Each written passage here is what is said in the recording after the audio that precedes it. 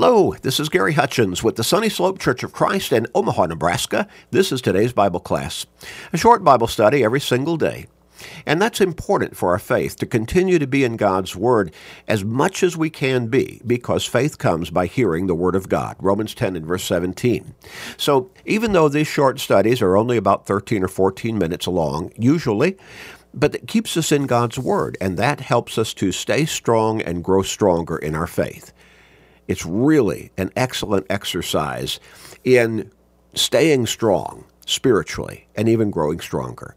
We encourage you always to share these short studies with everybody you can through Facebook friends, text messages, and other technological means.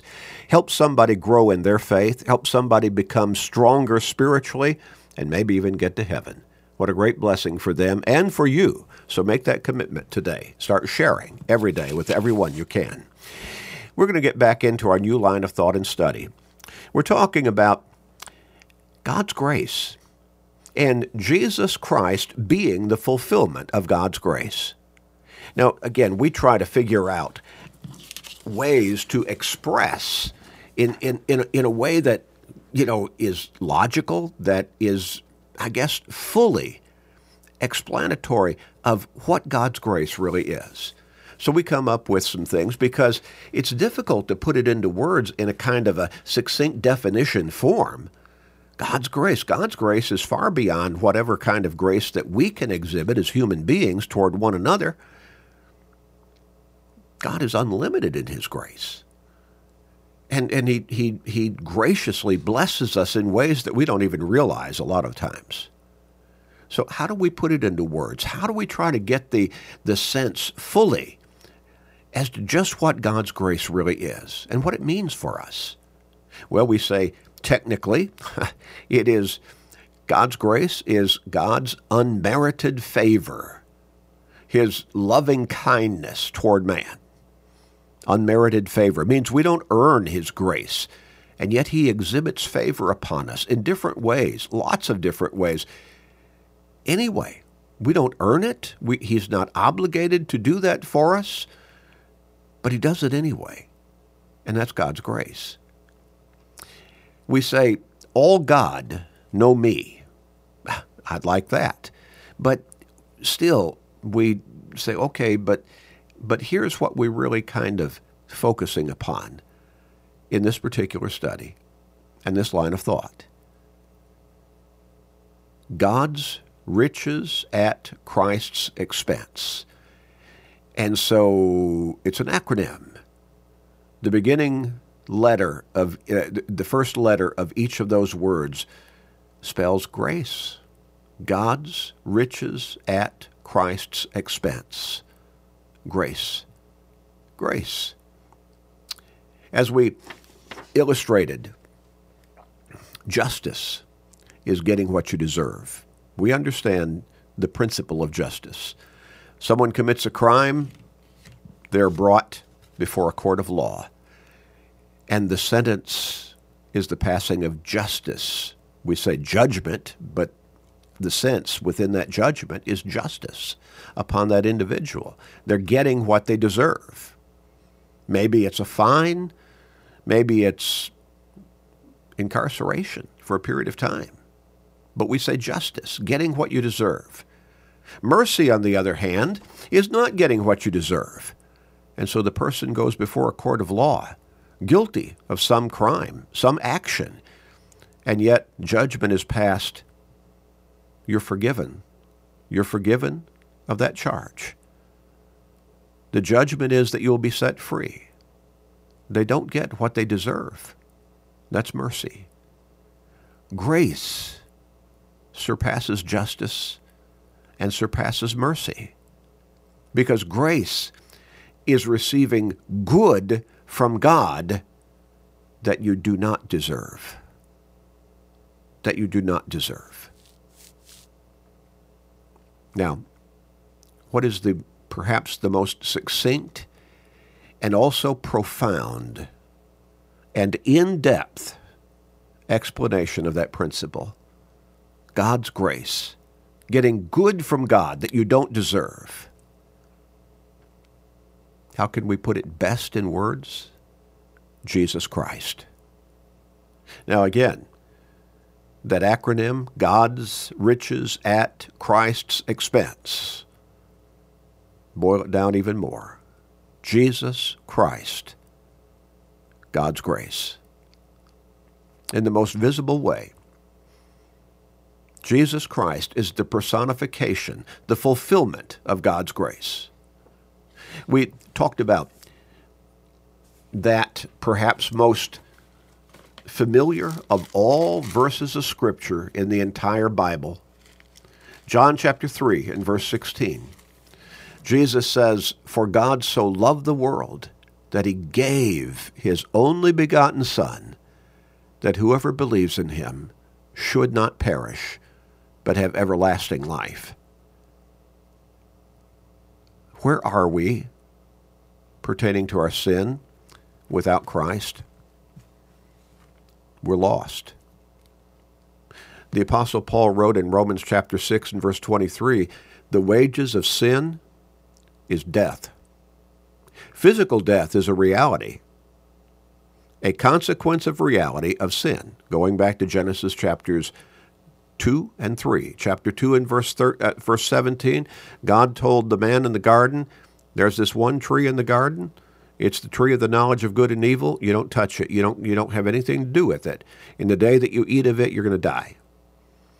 In the 3rd chapter, when the devil tempted his wife and that man to disobey God and eat the fruit of that particular tree, physical death became a reality.